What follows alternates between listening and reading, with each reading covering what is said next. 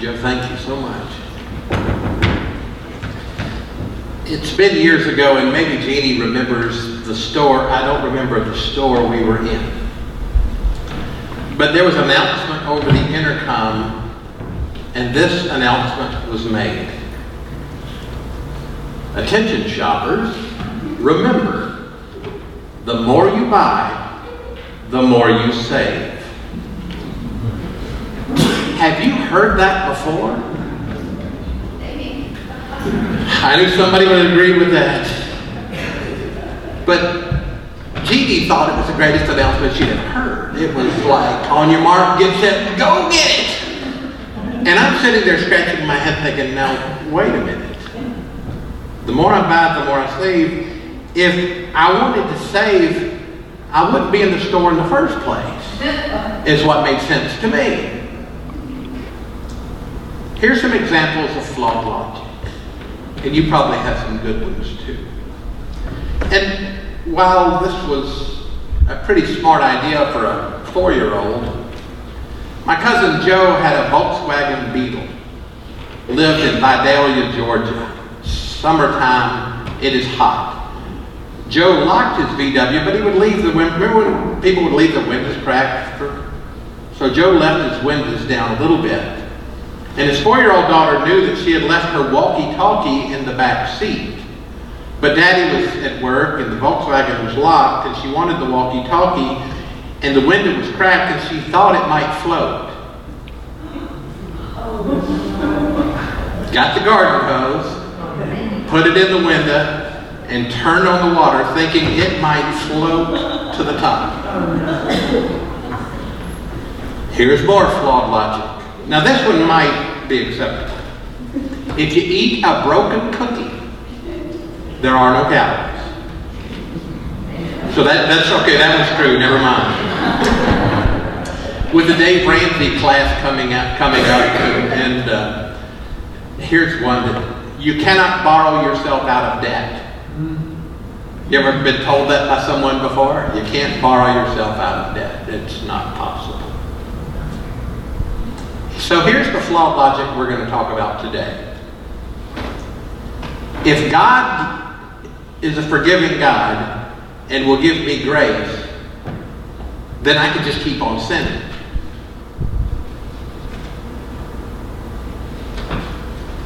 I can keep sinning because God's going to forgive me. Any flaws in that logic? We'll talk about that today. Let's pray together. Lord, we get to look at your word. Thank you for that. We pray that you speak to us through it, that the Holy Spirit that inspired the writer will inspire the reader and the hearer.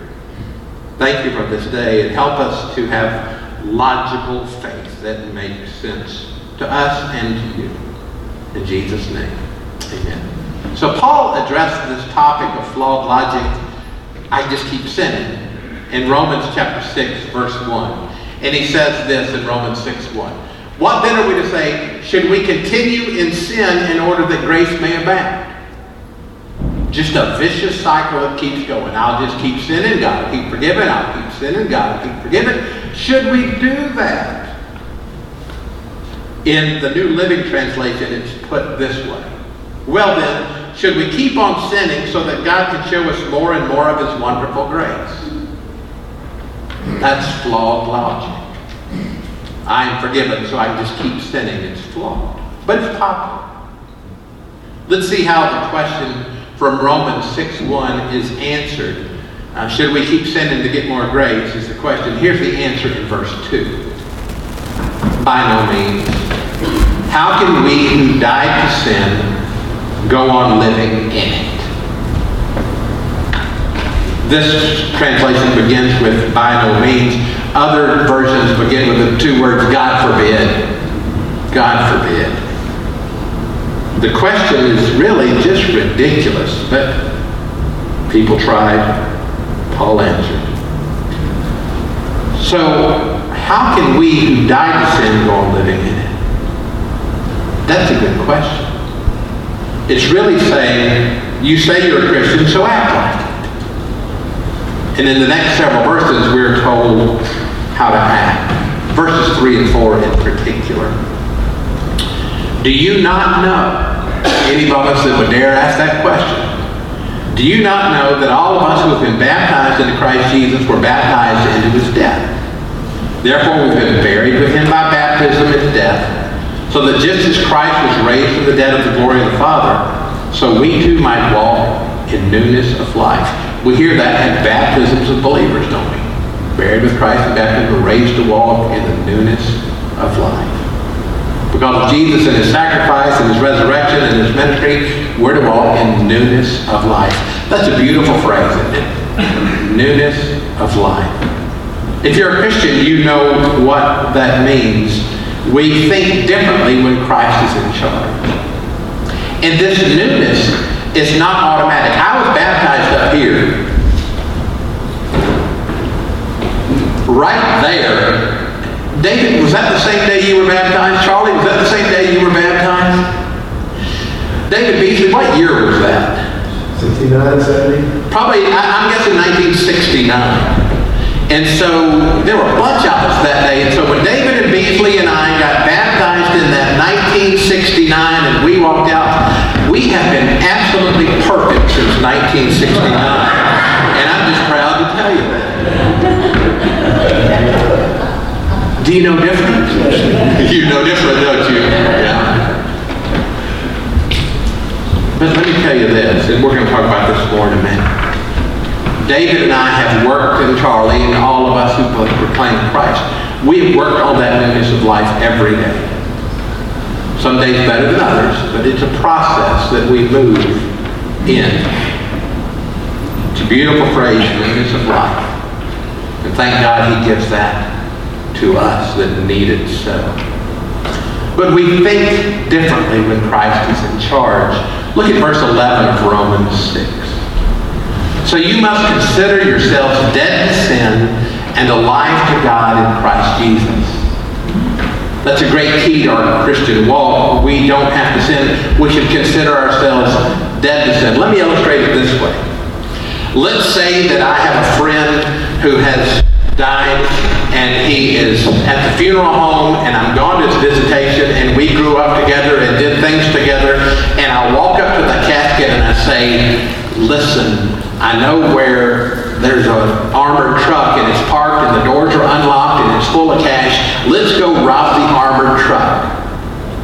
Now, I'm sure we can get away and we'll never get caught and we'll never have to work a day in our lives. It's just full of all sorts of wonderful money and gold and diamonds and anything you want. Now remember, my friend that I'm trying to get this to is at the funeral home, Sandy Springs Chapel, in the casket. What's his answer going to be? Is he going? No, he's not going. He's dead. In the same way, and it's tough, but in the same way, we should be dead to sin. Now, we all fail at times.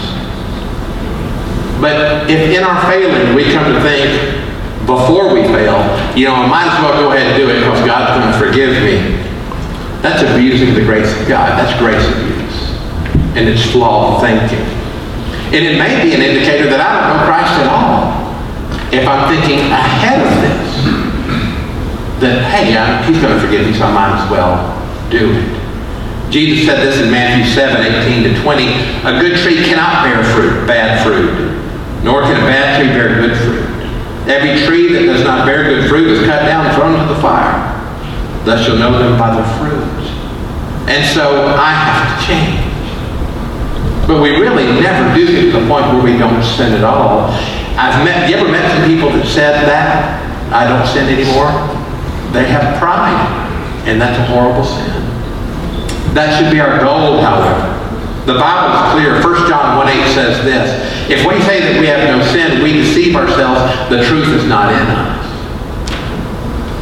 But we work at it, and we grow, and we move. I love this illustration. You ever ice skated? Can anybody in here ice skate well? One or two hands that they can ice skate well. I haven't been ice skating in years because I learned really quickly I could not do it. My ankles would do this. It just didn't work, and I just spent time on the cold ice, and I fell down a lot. You ever watched professional skaters either live or on television? All the things they do, it's just beautiful to watch them. Do they fall down?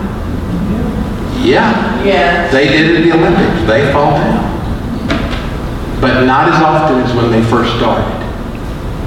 Not near as often. Why? Because they spent time every day skating.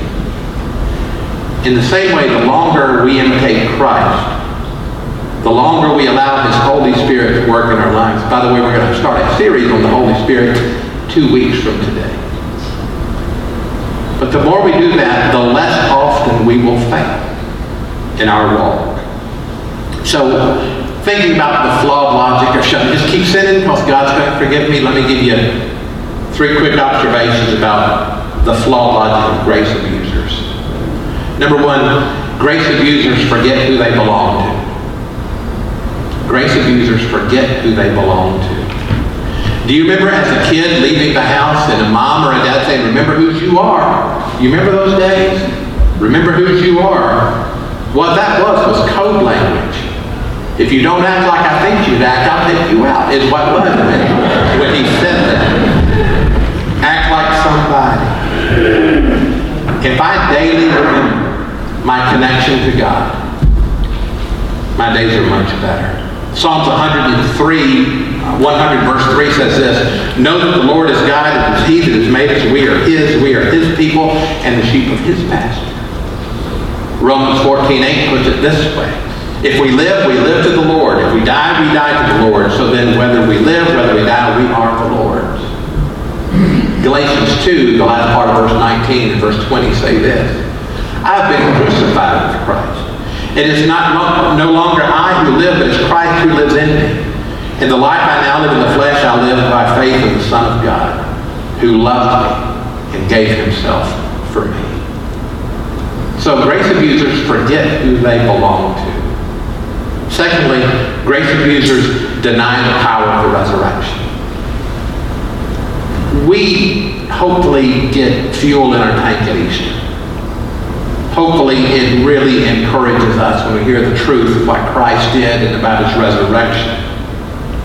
And we think of this verse from Romans 8:11. If the Spirit of Him who raised Jesus from the dead dwells in you, He who raised Christ from the dead will give life to your mortal bodies, also through His Spirit that dwells in you. When I realize that, the resurrection is true, I need to live in light of the resurrection and not deny that it happened by living a horrible life. One of the reasons that I'm a Christian is because I have seen lives changed. I've seen those who were once thieves become generous. I've seen those who were suffering addictions made new. I've seen the miserable become joyful. I've seen the mean become kind. I've seen it all. And all of us should live our lives in light of the resurrection. So grace abusers forget who they belong to. They deny the power of the resurrection. And lastly, grace abusers cause others to stumble. Grace abusers cause others to stumble. Our lives should be great examples, not cause confusion. God says a lot in His Word about warning us about not causing others to stumble. And we should. How are we supposed to be? Matthew 5:16 tells us how we ought to be. Let your light so shine before men that they see your good works and glorify your Father in heaven. So let your light shine. Don't cause others to stumble. Back to the question and the flawed logic. Should we continue in sin? God forbid. Let's pray together.